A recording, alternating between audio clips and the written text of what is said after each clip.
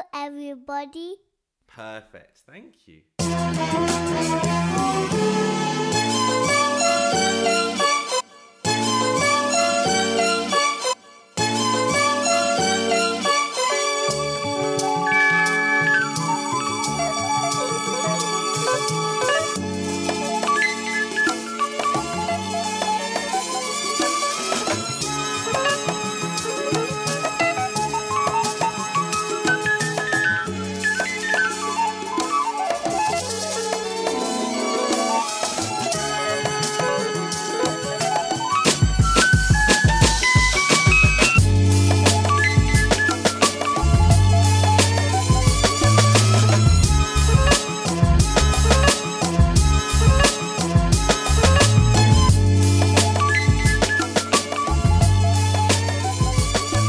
Okay, ladies and gentlemen, welcome to this week's Transatlantic Rebels podcast.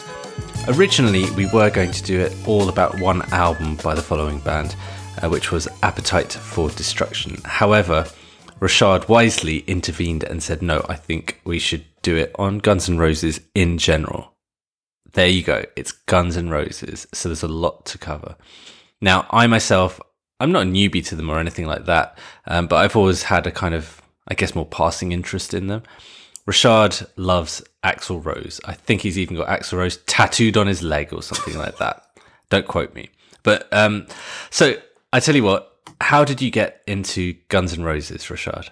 I remember when Terminator 2 Judgment Day came out, and then they had the You Could Be Mine song from there, and I thought that was badass. And then I just remember, you know what? Let me say this. It's not that it wasn't a thing that happened overnight or something that there was one moment that just popped up. It's just that I remember around the time I was listening to Aerosmith and stuff like that, I was starting to get into rock and roll a little bit like that. I hated that. I hated the rock and roll where it's like Warrant and like Skid Row and like Motley Crue. I hated that hair metal stuff. Cause being a rap fan, and I used to like it, like things like dingy and dirty and more edgy and more like gully. So when Guns N' Roses came across, it felt like they just give a fuck about nothing. They didn't give a shit.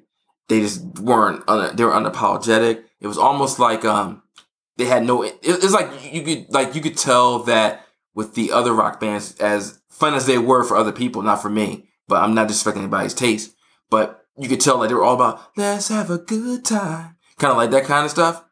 And then Axl was basically like, I'll ram your fucking head through a car window. So I was like,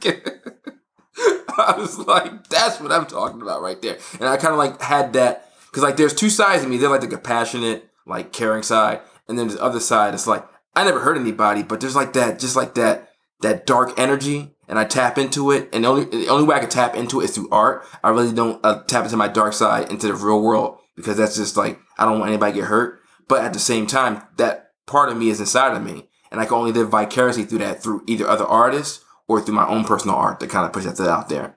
And it's like, it was just that energy where it's like, he doesn't give a shit about what anybody says, what he's going to do. Now, granted, I mean, we'll get into this as we go through it. He's not the most, and this goes to a bigger discussion about like how we perceive artists. And I got my personal thing on that kind of thing too. But it was just like that. It's just the energy. It almost seemed like superhuman. Like there's nothing that could stop him. He didn't give a fuck about anything. It was like, he just not give a fuck. And there's another artist that we did a while back on our podcast that I connect them to. And we'll get to that in a moment. I'll keep that a secret for right now. And it's just that energy. And there were certain songs we'll discuss about later that I didn't like at the time, and I appreciate them later on. But it's just basically just the energy of that band. And in particular, like, I'm a big thing about frontmen. Cause like, I love that, cause me being an actor and being on stage is like that showmanship. And like for a while, it was Steven Tyler was my favorite frontman. And then like, as the years went on, and as far as like quality wise and creative wise, Axl took that thing. Because as I got older, I appreciated his artistry a little bit more. But that's generally what it is. It's just that fuck you attitude that I love more than anything else. It wasn't any particular thing at the time. It just freaking happened after a while. So that's how it started for me. Okay, for me, it was basically a 5-year period where Guns N' Roses were huge on the radio in the UK. So it wasn't about album cuts or whatever. I was pretty young back then, but they were a big staple on UK radio for sure, albeit heavily edited versions and stuff. Songs like Sweet Child of Mine, Paradise City, Live and Let Die, the cover, November Rain, Knocking on Heaven's Door Again, another cover. But, these were huge, absolutely massive. Also, hilariously, we went to the Far East when I was a kid in 1990, and they had just countless, pirated tapes back then. That's how old I am. It's literally cassettes. And one of them was a Guns N' Roses one. I just cannot remember which one it was, because I really thought it was Use Your Illusion, but that was actually before it came out. So it was probably Appetite for Destruction, or God knows what, some cobbled together Thai thing. But yeah, I used to bump that, so it was definitely fun. After 1992 or so, they didn't exist for me anymore, other than when I was when I started DJing, I'd frequently play Sweet Child of Mine, and that's literally it. And then they had a greatest hits release around, I think it was around 2004 or so. I know it was quite a controversial release because the band weren't too happy with it, fans weren't too happy with the track listing and all this kind of stuff, but it was pretty good, I have to say, and it got them back in the limelight. I think that went straight to number one in the UK as well. So they bobbed back up then. Chinese Democracy, I listened to it a few times, didn't really take to it ever. I haven't revisited it as of now.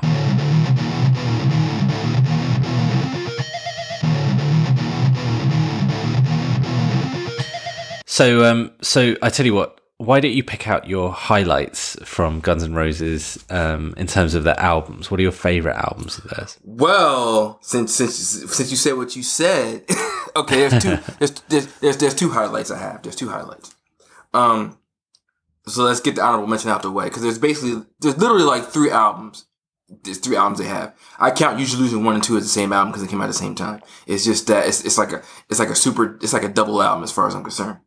So for me, for the I think the one that for everybody, I'm talking about the one I recommend to people, not the one that's my personal favorite, but the one I recommend if you're listening to this and never got Guns N' Roses, and if you have any proclivities towards rock and roll, I would recommend Appetite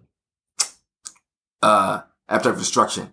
The honorable mention, I would say, for me would be Use Your Illusion, only because as there's great songs, great songs on both of those albums, but there's also a lot of relative filler. It's not terrible filler. There's songs that are strong, way stronger than other songs, and then there's a couple of them where it's there's November Rain, of course, which it almost took me 9 years to understand that song, because I didn't like that song at first. I remember when MTV used to come on, and that song came on, I was like, this song is so fucking long, and I wasn't feeling it. Every time that video would come on, I would just click on so 10 years after it came out, I finally got over that shit, and I listened to it, and I realized the genius of it.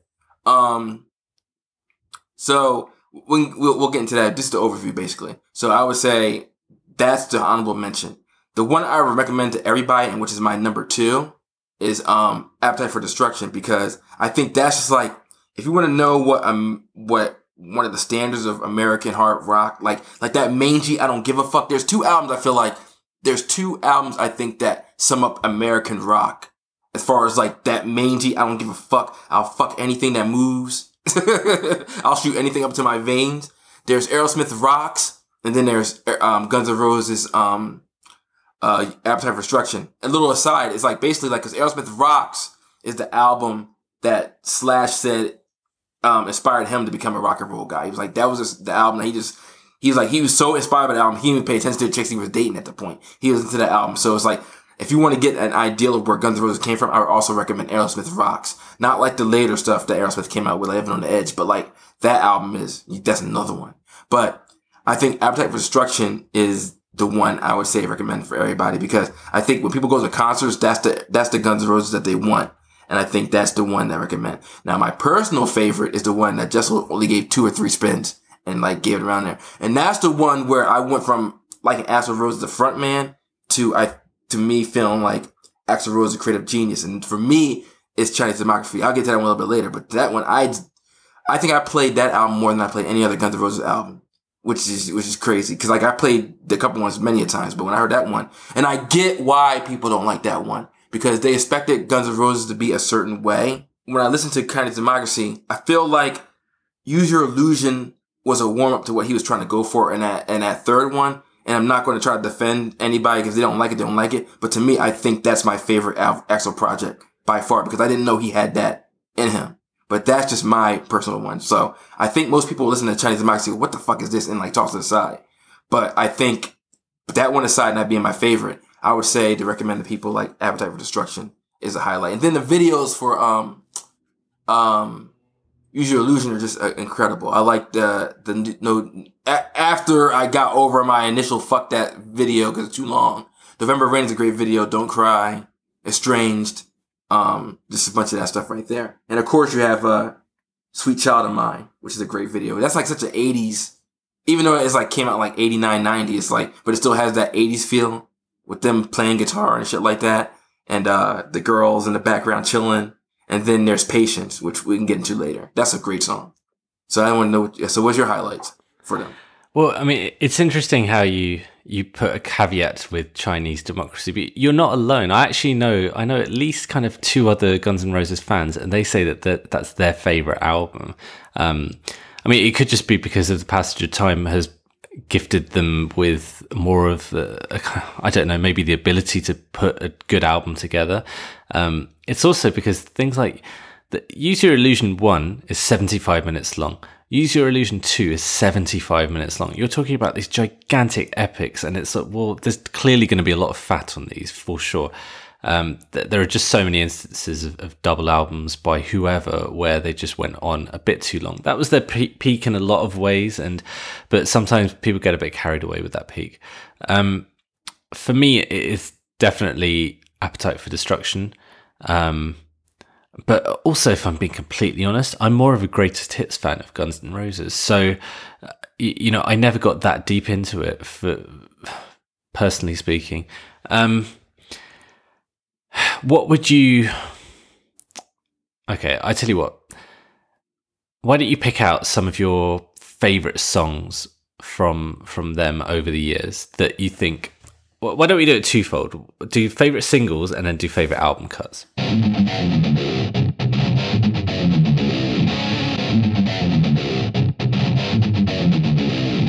Okay, so I can start from Appetite, then Use Your Illusion, and then the final one. Okay, so as far as singles for Appetite for Destruction, Sweet Child of Mine is number 1. I would say Welcome to the Jungle is number 2.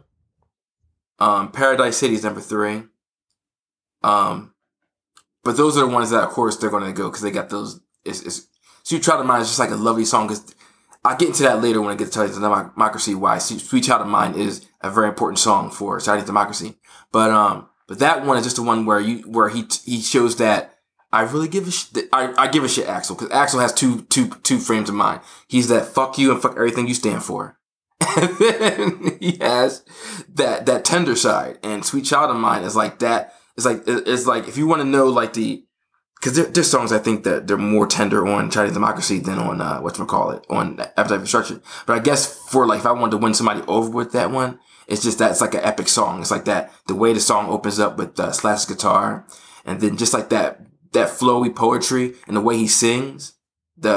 Is that smile what it seems to me? It just sounds so like serene as compared to like Welcome to the Jungle. Where Welcome to the Jungle is like, it's like you just like feel like you're in a insane asylum. Like you just want to climb up a fucking wall and just like start throwing like TVs out the window and taking chainsaws to fucking chairs and shit like that, basically. Whereas this song is like more like genteel, but it still kicks ass at the same time. That kind of deal. And as far as deep cuts of Appetite for Destruction, I would say, all right, so here we go. It's So Easy.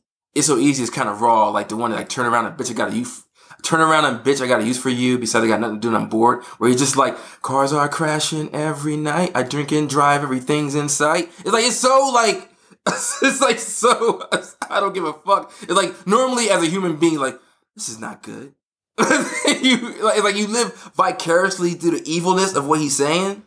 It's like that kind of like detached kind of thing, and it's like it's so enjoyable. And then Mr. Brownstone is about like just doing heroin. And it's like I never heard of, and I'm anti-drugs, trust me. But I've never heard a song that's about drugs that made me want to like, yeah, it's a fun. Look, I more and more. Like he knows it's bad, but he's keeping going back to it. That's another one. And then Rocket Queen is just an epic ass song. It's like an epic, like 6 minute and 13 second, like, and it goes through passages. This is where Axl starts. Axl has this habit where when he does long songs, they go through like movements. It's almost like Axl's like influenced by Elton John. And and when you listen to Chinese Democracy, you could tell he's like, whoa, he's going off the Queen and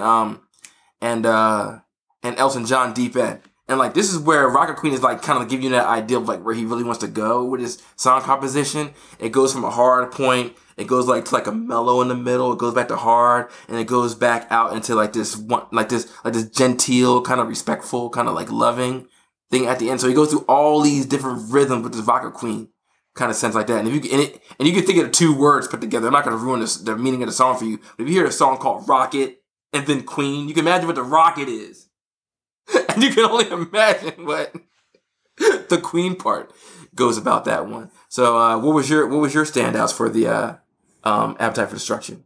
Oh, I mean, it's all going to be all the singles, basically. It's just, you might as well just count me out of any of the deeper album cuts at this point, because back then I just had no idea. I have vague memories of various stuff. If anything, Paradise City was just a massive song, and it's just that sing-song chorus. Welcome to the Jungle. I actually remember it from a few years back. Some video game used it in their advertising campaign. It was... I don't think it was Grand Theft Auto. I think it was one of these shoot 'em ups like Call of Duty or something maybe. So that kind of brought it back to my consciousness a lot. And Sweet Child of Mine. I mean, I've DJ'd that track so many times. And I mean, you can still play that to pretty much any audience and they will just get it immediately. It just soars, doesn't it? It's just an incredible song.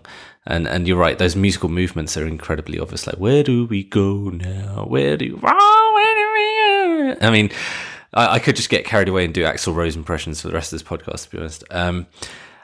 So, how about the next one, GNR Lies?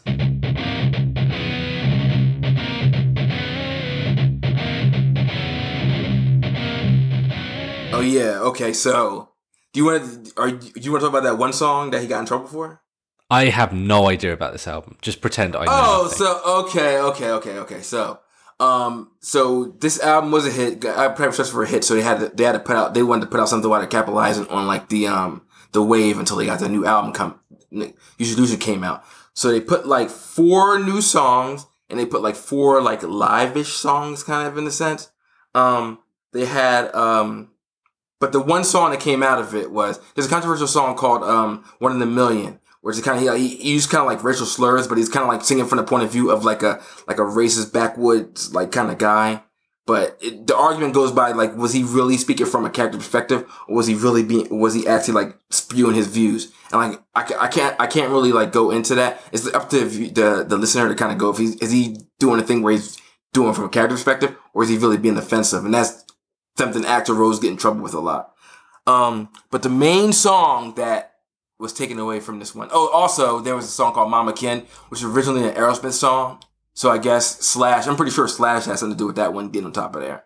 Because basically, Guns N' Roses is pretty much considered like... I don't know if anybody knows Aerosmith now, but people know Aerosmith as like the pop rock guys.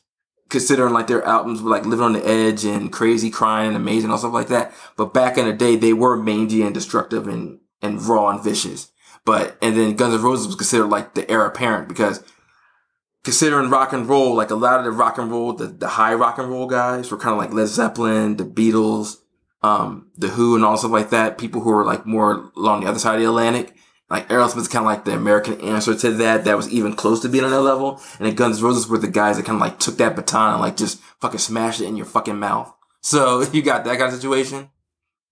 So the one song that came out was, if you thought Sweet Child of Mine was tender, Jesus Christ, when you hear Patience in that video, and it's just like, that was like the song that was everywhere that summer, the time that came out. And it's just like so tender every time when I look at you, it's still alright to smile. And I guarantee you, if you listen to that song right now, and you're like, if you're a guy listening to this, and you want to if you're like in a mood with your girl and you want to ride around with her, or if you're like sitting in a nice summer breeze, like outside somewhere, just put the song right there, and it'll put that girl into the mood, man. I guarantee you. Not even no question. You're a Patience, right? Yeah. Okay. What do you think of that song? Yeah, it's a lovely song. I mean, it takes up on the greatest hits. I think it's like track number 3. Yeah, it is. It's track number 3 on that. So it's definitely a wonderful song. Can I just jump in at this point before we carry on with Use Your Illusion? Why do Guns N' Roses do so many covers? It's a really confusing one for me. What do you mean? Because there are countless covers of other songs, like songs from other artists that Guns N' Roses do and record and put onto record. And for me, it's always been a bit of a weird one because Axl Rose and Slash and the guys are just so, in many ways, they're so unique, so unconventional, so challenging, yet they do these bizarre covers of stuff. And sometimes, don't get me wrong, it works and it reinvents the track and stuff. Sometimes it's completely unnecessary. And it's like, I don't know. Is that just a record label thing, or do they have that inside them? Is it a paying respect thing, or what? I don't know. After Use Your Illusion, they came out with this thing called Spaghetti Incidents, which was basically like an album of covers. And basically that was the one where like they were already on the outs. Because like around the time of like Use Your Illusion, that the band was already fracturing. Because I think when Use Your Illusion came out, I think it was Izzy Stradlin, which was the rhythm guitarist. He was on his way out anyway. He was done with Axl's nonsense. And he's getting out there. Because I know when Use Your Illusion came out, the story goes that Axl was getting more and more ambitious. He wanted to get away from straight ahead rock and roll. He wanted to be more ambitious. When you hear Use Your Illusion, you'll get to that part right there. And I guess at the point of Spaghetti Incident, it was like Axl was working on Chinese Democracy for like a long time. There was a running joke where people thought Chinese Democracy was never going to come out because Axl was too busy tinkering with it. But so people wanted. So it was kind of like a weird thing. The record company wanted the old Guns N' Roses, where like Appetite for Destruction, and a band kind of wanted to stick with that one. But Axl wanted to go more like the Queen, Elton John route, because there was a point where Axl Rose was listening to 9 Inch Nails and Trent Reznor, and he wanted to go that route. Axl wanted to get beyond it, because if you watch certain clips on YouTube during Use Your Illusion, Axl was getting tired of the the dirty. I mean, even though in his life it's a different story. Like his life is fucked up, but that's the life. But as far as musical wise, like he wanted to get past the rock, the hard edged, I don't give a fuck rock and roll guy. He wanted to be more ambitious. He wanted to be like a Freddie Mercury or Elton John. So I guess when you're talking about the covers, I think mainly you're talking about the Spaghetti Incident, because that one is basically like an album full of covers. And then basically what happened was that was like an album just to get out the contract so they could move on. So that's where you hear all those covers from. Now, don't get me wrong. Like on Use Your Illusion, I think there may be like let's see, you got Live and Let Die, Knocking on Heaven's Door. Yeah, Knocking on Heaven's Door, and you have yeah, and then you've also got GNR Lies, which is half of that are covers. Yeah, that was like something to throw together. It's quite a lot. They've really committed a lot of covers. It just strikes me as a bizarre strategy from them or the label. I don't know. Is that commonplace in American rock or what? No, it's not. But the thing is, Axl's a perfectionist. When Axl's ready, he's ready. That's pretty much what it is. And meanwhile, you got the Geffen trying to capitalize on the shit. Like you got because it was funny because I was reading Aerosmith autobiography, and they were opening for Aerosmith. And Joe Perry from Aerosmith, the lead guitarist of Aerosmith, he was like, that was the first time I ever seen that Guns N' Roses was so big that they outshone, people were there for the opening act rather than the closing act, than the main act. It's like, that's how big they were. So when that Appetite for Destruction thing came out, Axl was already, because Appetite came out in 87, and Use Your Illusion didn't come out until 1991. So, and then GNR Lies came out in 88. So from 88 to 91, so from 1987 to 1991, Axl was doing this shit and they were doing their own shit. And basically they were like, we got to put something out to capitalize on this. And then Patience was like a smash. So they threw that on. I'm trying to see if historically Patience came out and then they slapped it on there because they had to do something out like there. And then basically that's what that was. Because normally what you would do is with rock and roll bands is like, back in the old days, with Aerosmith in the back in the old days, they would have an album come out. It was like in the 70s, they would have an album come out every year. Like clockwork. They would go in the studio, put out, it was like eight or nine songs, go in the studio, bring out more. And then around like the 80s with Axl and them, like it was like they would do a rock band would do an album like every other year, but Guns N' Roses is basically different because they would do it when they're done. They're done, and I guess the record company wanted to capitalize on anywhere they could, so I guess they went that route. So if that's what it seems like a lot, but most of the time they wouldn't do that. I guess you could have some bands would do like covers sometimes, but not like that. I agree with you on that one. But it was just that Axl was basically like doing his own fucking thing. If you consider the time from, because you got to remember, Use Your Illusion came out in 1991, and then Chinese Democracy didn't come out until 2008. so you got that situation going on right there. Yeah, it's kind of like Dr. Dre Detox thing, wasn't it? Those were the two big running jokes forever. Yeah, they just never came out. Okay, speaking of Use Your Illusion, shall we move on to that then? Yeah. First of all, which one? Disc 1 or Disc 2? You have to choose. You cannot sit on the fence.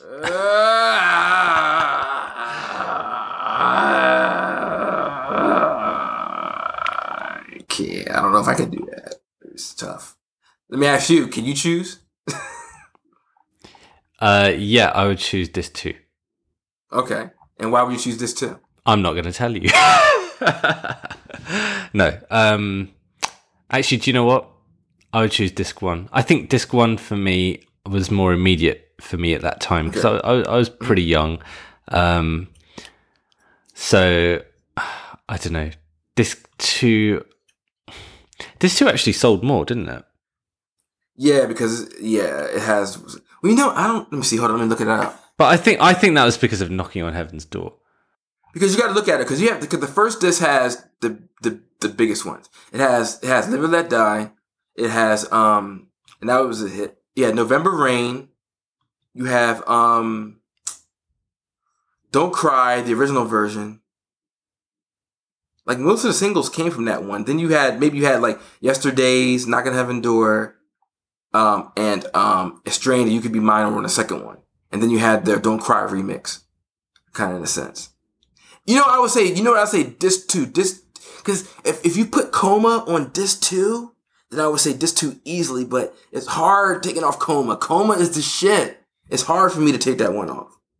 It's hard for me to live my life without Coma if you force me. But if you put a gun to my head, I can't leave Coma. I would arguably say Civil War. I would say that's the second part, because I think the songwriting in the second one is a little more ambitious.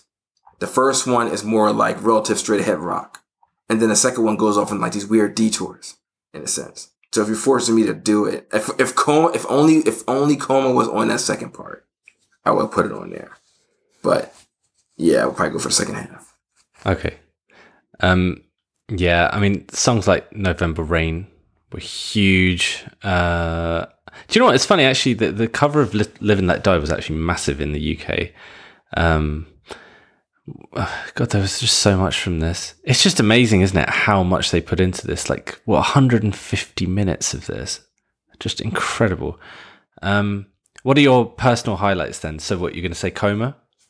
Coma is number one. Jesus Christ. I might play that when I get out of here. I'm about to go jogging after this, so I know what I'm playing first. So, so Coma. I'll just run through my favorite ones just to get out the way. All right, so I'm looking at it. Live and Let Die, I love that. Don't Cry, I love that. Perfect Crime. Later on in my life, November Rain. Garden of Eden, I love that one.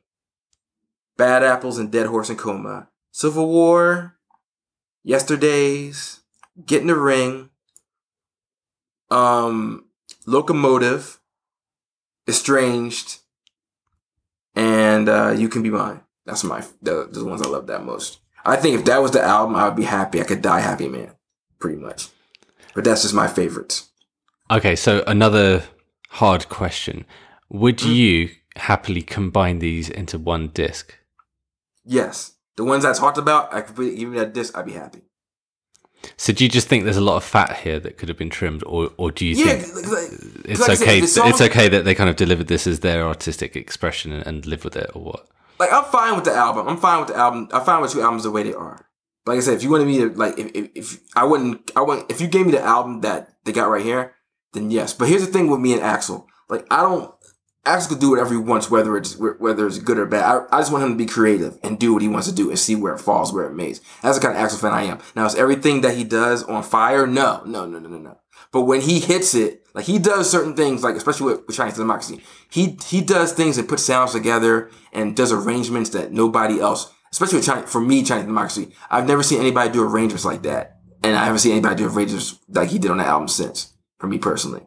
So for me, I'd rather have a messy Axl than a perfect Axl. So I'm happy that the album came out the way it was, because the album that came after it, they gave me what I wanted pretty much. But if it were, guess it was still successful regardless. So I really can't say that it would sell more if they got them songs right there. It sold regardless. So there's that. But there are some songs that are like, okay, like I'm saying, like they're good, but compared to the highs, they're not even touching those highs. Like, I don't think any songs are that are okay on Use Your Illusion can even touch November Rain or Coma or Live and Let Die or stuff like that. But then there's like deep cuts like Civil War, which is fantastic. Locomotive, when I feel like I like to tell people, like, if you have a chance to just lay down and listen, just get these lyrics on Locomotive and just read them and just listen to them. And he captures that push and pull between men and women in relationships so well. It's insane. It's like, I love those lyrics. I never listened to a song that just felt like it captured that insane, the insane chemistry between men and women when they're actually in love with each other. And the fucked upness and the positive and the negatives. And it's all into that song. And it's so epic. And the song is like fucking 8 minutes and 42 seconds. So I'm like, God damn. It's like that. I just love his epic songs. Like, I used to hate them when I was younger. But the more, like, Coma is like 10 minutes and 15 seconds. November Rain is 8 minutes and 57. You have Estranged is 9 minutes and 42. 9 minutes and 24 seconds. It's like, they're so damn epic, it's ridiculous. So, I just love him when he goes off on epic tangents. I love that shit. Some of my favorite stuff that he ever did is on that stuff. All right then, but getting to your actual favorite is Chinese Democracy. So, why is this your favorite?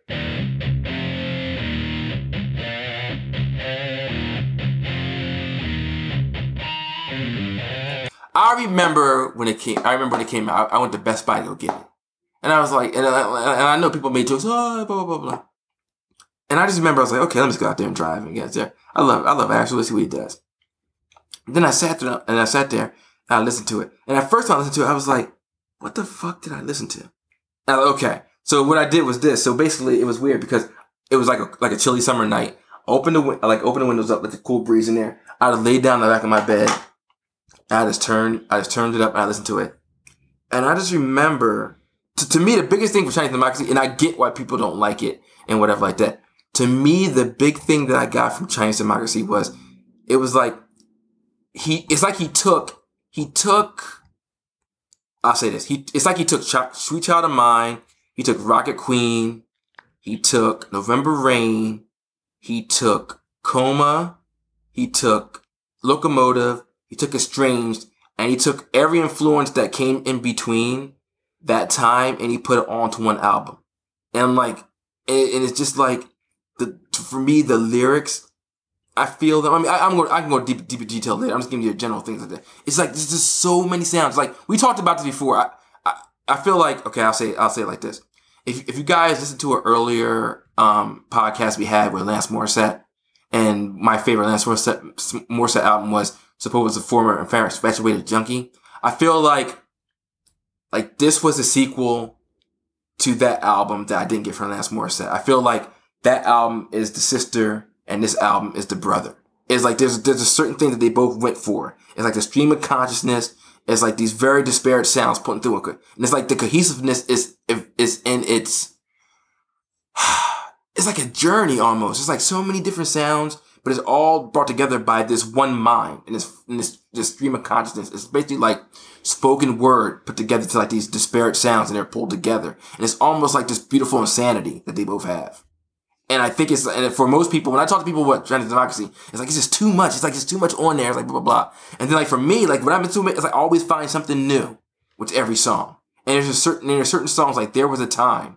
It's like, they're just so fucking epic. And it's like, and it's also like the hip hop thing in there. You can tell you listen to a lot of hip hop because there's a lot of like break beats in certain parts. Like there's certain parts in certain songs where it's like, there was a time where it's like, there's a part where it's like the guitar solo and you hear like this, like these break beats and you hear like this trip hop and you like hear like the song. It was like, I don't know if you guys know, do you ever heard of this critic called, Chuck Klosterman?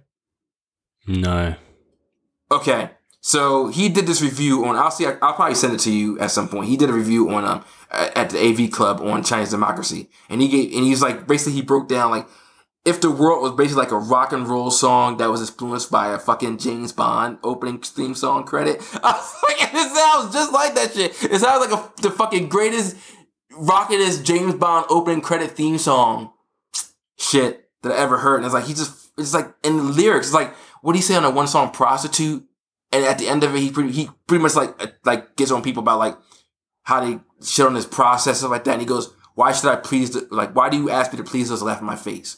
And like, there's so many lines in there that are like that as you go through it, it kind of like goes there. And it's basically like his journey, like what he's thinking. And Madagascar, where he has like that Martin Luther King sample going in the middle. And it sounds like, it's like that, like if you have to stay true to your muse. Like basically for me as an artist, like this is like one of the greatest stay true to your muse, regardless of what other people say about you, albums I ever heard. Because like, it's like, I'm going to stick to my muse. And this is what I'm going to get inside of me and go out there. And if you could take it as you take it and you don't as you don't. And like you said, like you were talking about before with your friends, it's like either you really go on board with it or you never want to hear this shit ever again in your life. Like there's I've never heard anybody that said, I talked to people about Chinese democracy. I've never heard people say it was okay. I will say this. My friend, he didn't like it at first. He's a Guns N' Roses fan. And then after a while, he liked it. And I was like, and he's like, Axl's a great songwriter. He's like, the problem with Chinese democracy was this. He should have just called it an Axl Rose project. He said people might have been more receptive. He's like, but the problem was the Guns N' Roses tag carries so much weight and there's such an image of Guns N' Roses that if people didn't get that sound, then it was going to fail regardless. And he said, when I first heard it, I wasn't feeling it at all. And he was like, once I got away from that, because my friend made a point. He was like, if you listen to Slash's output from Guns N' Roses up to that point right there, like Slash does like Guns N' Roses shit, but it's Guns N' Roses light. But it's really not like taking any adventurous like detours. He kind of stays within that lane. Even when he was with Velvet Revolver, it still kind of stayed within that lane, except with like Scott Weiland doing vocals. But it was still like that straight ahead rock and roll. Whereas if you listen to Chinese democracy, it's like Axl's like taking all different types of things. When you talk about Trent Reznor, you hear like fucking like bzz, you hear like these bzz sounds. It's like he listens to all the spells. Now for most people, I get like it's gonna be too fucking much. Like this is too much. I can't take it. It's truck it. I get that. But if you're willing to give it that fair chance and like throw out your expectations of Guns N' Roses, I would almost say to sell Chinese democracy, I would almost recommend you get lyrics and just give it a fair shot on the afternoon and just read those lyrics and listen to it, and you'll be a lot more. You'll get a lot more. But I think what happened was it was the hype of like it didn't come out for years, and then they put it out, and like everybody expected like it's got to be the greatest thing ever. Which I have to make an argument about this. If people understood the creative process, sometimes people don't understand the creative process. Sometimes there are songs that some artists have that they work on for years and years and years. And then it comes out and then they put it out there. And that doesn't mean it's overproduced. It just means like it wasn't that time for that song to come out there. Or maybe that song was still gestating and they didn't have the life experiences to make that song work like it did. So it doesn't make a difference how long time takes for somebody to make an album, something like that. At the end of the day, does it work for you or it doesn't work for you? There's no time limit on creativity. Like for example, like fucking Harper Lee wrote To Kill a Mockingbird. That's the only book she really wrote. And she retired off of that. And she never wrote another book again. Could she have more in her? Maybe. But if that's the only thing she had inside of her, then that's what it is. Some artists have one thing in them. Some artists have a range of things in them. Some artists, they take fucking years and years and years to get shit done. And that's how it is. So I don't know. I mean, I guess I'm not going to argue. I'm not going to try to sell people on this album. I can give examples. I can give examples about why I love it and go into certain songs and how I feel about them. But I wouldn't blame anybody for not being there because it's a lot of shit. It's a lot of shit to unpack. It really is. So I wouldn't blame somebody to walk away from it. Well, I mean, the way that you've talked about Axl Rose there leads perfectly onto my next question. I mean, who is Axl Rose? What does he mean to you? What do you think he means to rock music in general, or even music in general? And what, presuming you love this guy, why do you love him so much? What's so special? Because he, like, there's Eminem was like this for a while, but even he kind of like gave in to the, I don't want to say give in to the system, but the difference, okay, Eminem and Axl Rose are kindred spirits. They don't give a fuck about that. But the difference between Axl Rose and Eminem is Eminem will compromise his art sometimes just to make sure the album sells. Whereas Axl is almost like, I don't give a fuck about what anybody thinks. I'm going to put my heart and soul into it. He gives a shit about his creative output. He, like, take the covers out the picture. That's just the other shit like that. But when it comes to him writing songs, like, he gives a shit about it. And I respect that more than anything else. It's like he actually, so when I give an example, when you hear Chinese Democracy, like, people say, well, it's not this and not that. I'm like, but he followed his muse to the thing. Like, he could have gave you another Appetite for Destruction. He could easily do that stuff right there. But he doesn't do that. And like, and I remember somebody saying, like, and Axl Rose wouldn't exist right now in this culture because Axl had no problem saying what he wanted whatsoever. Like, there's nothing Axl really backed up on or really like that. He's like straightforward. If he didn't like you, he'll tell you he doesn't like you. But at the core of it is like, you could tell like he's hurt. Like, I remember, like, I'll give you an example. Like, if you ever go on YouTube, watch some of his rants on at a concert. He would literally tell kids to think for themselves. He would literally tell these kids, like, don't follow me, don't follow none of us, blah, blah, like that. It's like, just be who you are. Like, am I fucked up? He was like, he talked about something. He was talking about basically how families try to suppress the bullshit in their family for the sake of making things look good. He was like, if there's shit in your life that's fucked up and your family tries to suppress that shit, you need to deal with that shit at that point right there. Otherwise, it's going to come back and react to you another way. And there's stuff like that he talks about. And like, he understands, like, he doesn't make apologies for who he is as a fucked up individual, but at the same time, he's aware enough to tell you that if I fuck up, that's no excuse for you to fuck up. Basically, you know what I'm saying? Like, he's not going to sit there and be a goody two shoes, but at the same time, he'll sit there and tell you, like, don't follow us, don't do that don't fall for that rock and roll shit. And even when Use Your Illusions 1 and 2, he started getting out of it. Like, he was like, I wish I could almost play a clip from that on here or whatever like that. Maybe I'll put some posts up on there on the actual Twitter account just to put up some certain clips from him talking about certain things. But it's just like, I respect artists that stay true to their muse in the face of following trends or what seems good and what looks good. Because the danger that happens right now, and especially happens right now in this culture, is that sometimes sometimes great art, when you put it at this time, people don't appreciate that shit. If you go through literature history, a lot of the great works of art weren't really appreciated at the time. It's only with perspective and time that you look back on it and you see what that person's really going for. And at this point right now, and sometimes what hurts right now is that it's like everybody's so constricted. And like I said, I'm pro politically correct. I'm not anti-political correctness. I'm just saying sometimes people take it to a degree where it's like fucking ridiculous. Sometimes you have to have a discussion that you have to have certain terminology to go into it. But if you're trying to police every fucking thing somebody says and they're trying to learn, then how do you able to talk about certain things like that? Sometimes you have the terminology that the average Joe, they're not stupid, but they're not up on those terms. They're not up on that. Sometimes you have to have raw conversation to go through certain things to talk about that. And it goes back to that prostitute line. Why should I please those that laugh in my face? Why would I have a discussion with somebody who already dismissed me because they had a certain preconceived notion about me? And you expected me to appease them. Why would you want me to do that? And that was the main thing for Chinese Democracy, like that freedom from that bullshit that people try to tie you down. And that's the title of it. That freedom of being like, and he's not saying like he's under like communist oppression. He's just saying like that's the relative, like that freedom of being like stifled by other people telling you who you should be, or because you had an image of me a long time ago. That's how I should always be. Because I remember hearing this album, I'm like, he's going off in it. And like, this one song called This I Love. And it sounds as Queen and Elton John as you can get. And my friend was like, is this a fucking Guns N' Roses song? I was like, no, it's badass, but no. And it's like if you can imagine the tenderness from Sweet Child of Mine, like this is it, just like take it to like the nth level. So basically, like I said, you wouldn't expect the guy who's saying "Welcome to the Jungle" and turn around and "Bitch, I got to use for you" to talk about the stuff that he talks about on "This I Love" and stuff like that. It's just crazy. It's like he's just adventurous, and he's refusing to stick to that. And they're touring right now, and I'm pretty sure they're going to do another album. And I'm pretty sure that whatever album they're coming out with right now is not going to sound like they did before. He doesn't want to repeat himself, and I respect somebody who does that. But I think the bigger picture is that Axl Rose is because rock and roll frontmen aren't in right now. Rock and roll isn't really in right now.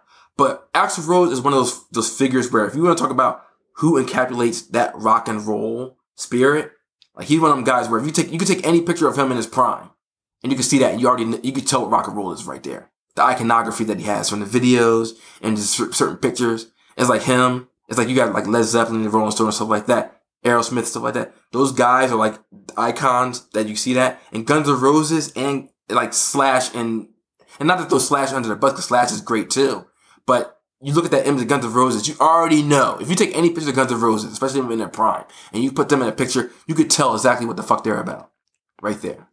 And that's like one of the gold standards. Where you talk about like we talk about hip hop, you talk about like Run DMC, you talk about like Nas, you talk about Biggie, like the gold, the standards that everybody like you say if you somebody's lay out what hip hop was to you, you would put that Tupac and stuff like that, Eminem, Jay-Z. You put those guys right there and you look at them in their prime.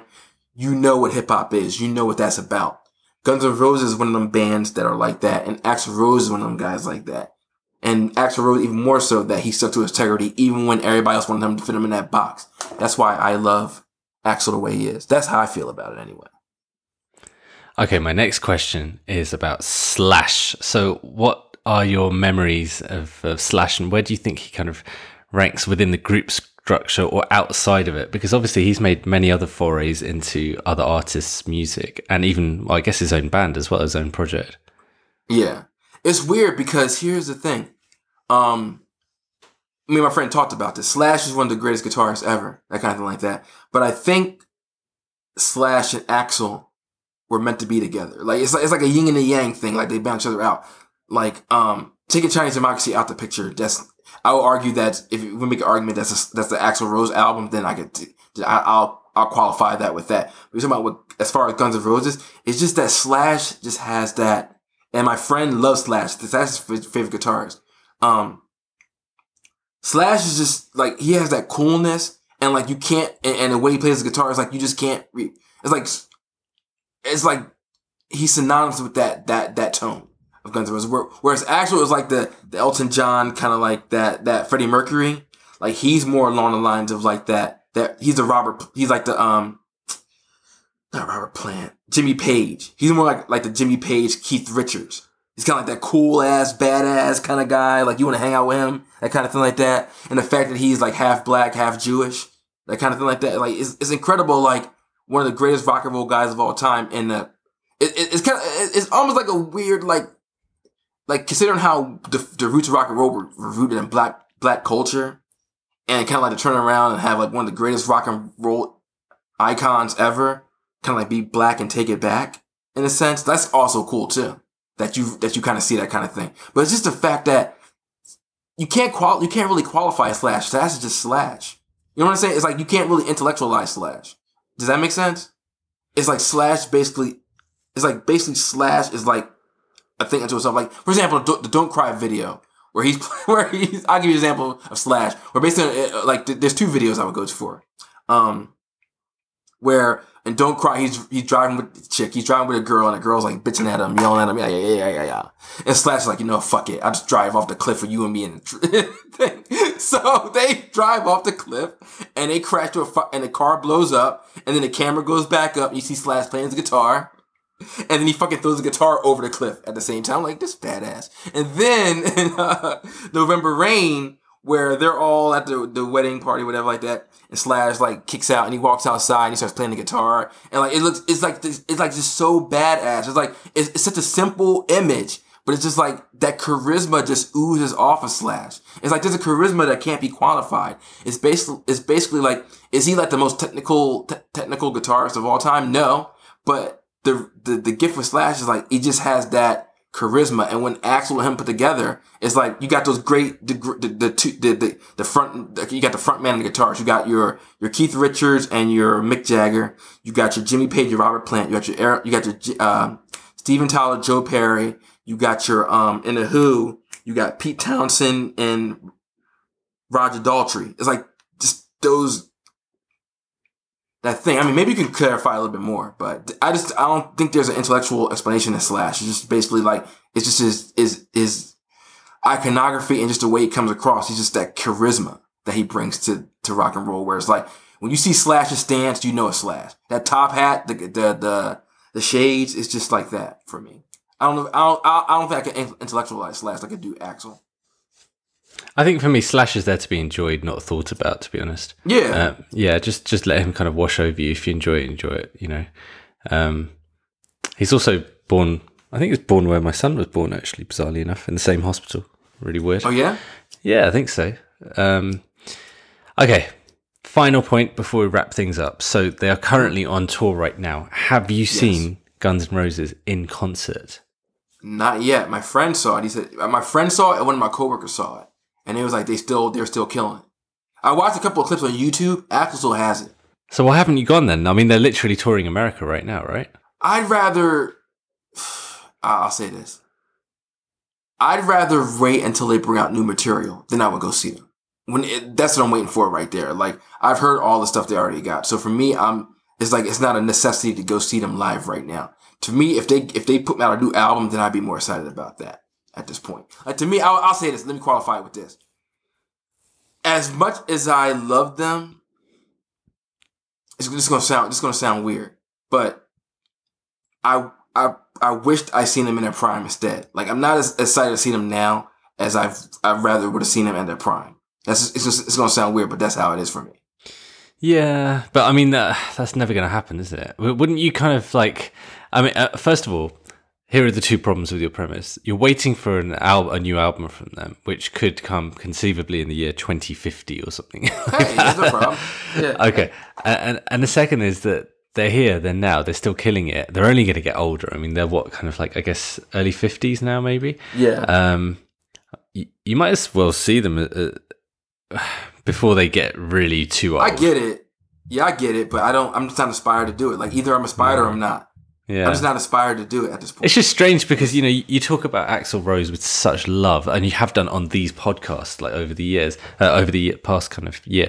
And yeah, it's just strange. Like, I mean, for me personally, I don't think I would go, but there are certain artists who are just greatest hits artists for me who I think, yeah, I'd really love to, you know, that I haven't seen before. So yeah, it's just a funny one. I just thought I'd throw that in at the end. Gotcha. Have you got any closing thoughts on Guns N' Roses? Not really. I think I said everything pretty much. I took up pretty much most of the damn podcast. Yeah, you did. Jesus. No, you did, but that was all right. I think it worked that way. You're super passionate about them, so you know. I think it worked better that way. No, I would say this. I would just say, like, even though I know rock and roll is not in right now, I would say to the viewers, if they are considering giving it a shot, I mean, just like if you got a Spotify account, just put a playlist on. Hit shuffle and just like give them a night and just listen to it. Give it a fair shot. And then if they're for you, they're for you. If they're not, they're not. Like I said, tastes come around. And here's the thing. Things always circular. I mean, who's to say that rock and roll won't come back in like the next 10 or 15 years or even 5 years? These things do go around in circles. So who knows? I remember Shirley Manson. I follow Shirley Manson on Twitter. And she was like the next Kurt Cobain, the next Nirvana is coming around the corner. Not so much rock and roll, but there's like, it's like we're due for somebody to shake shit up. Whether it's from hip hop or whether it's from EDM or whether it's from rock and roll. She was like, we're almost due for that person to shift things up because things are getting stale right now. So who knows where it's going to come from? Wise words indeed. Mm-hmm. Okay, well, that's pretty much it from us. So please don't forget to follow us on social media. Twitter, it's T_Rebel. No, T_Rebels. And Facebook, it's Transatlantic Rebels Podcast. So don't forget to hit us up if you've got any suggestions, comments, anything like that, or even who you'd like to see us cover in the future. All right, so that's all from us this week, and catch you next time. Peace.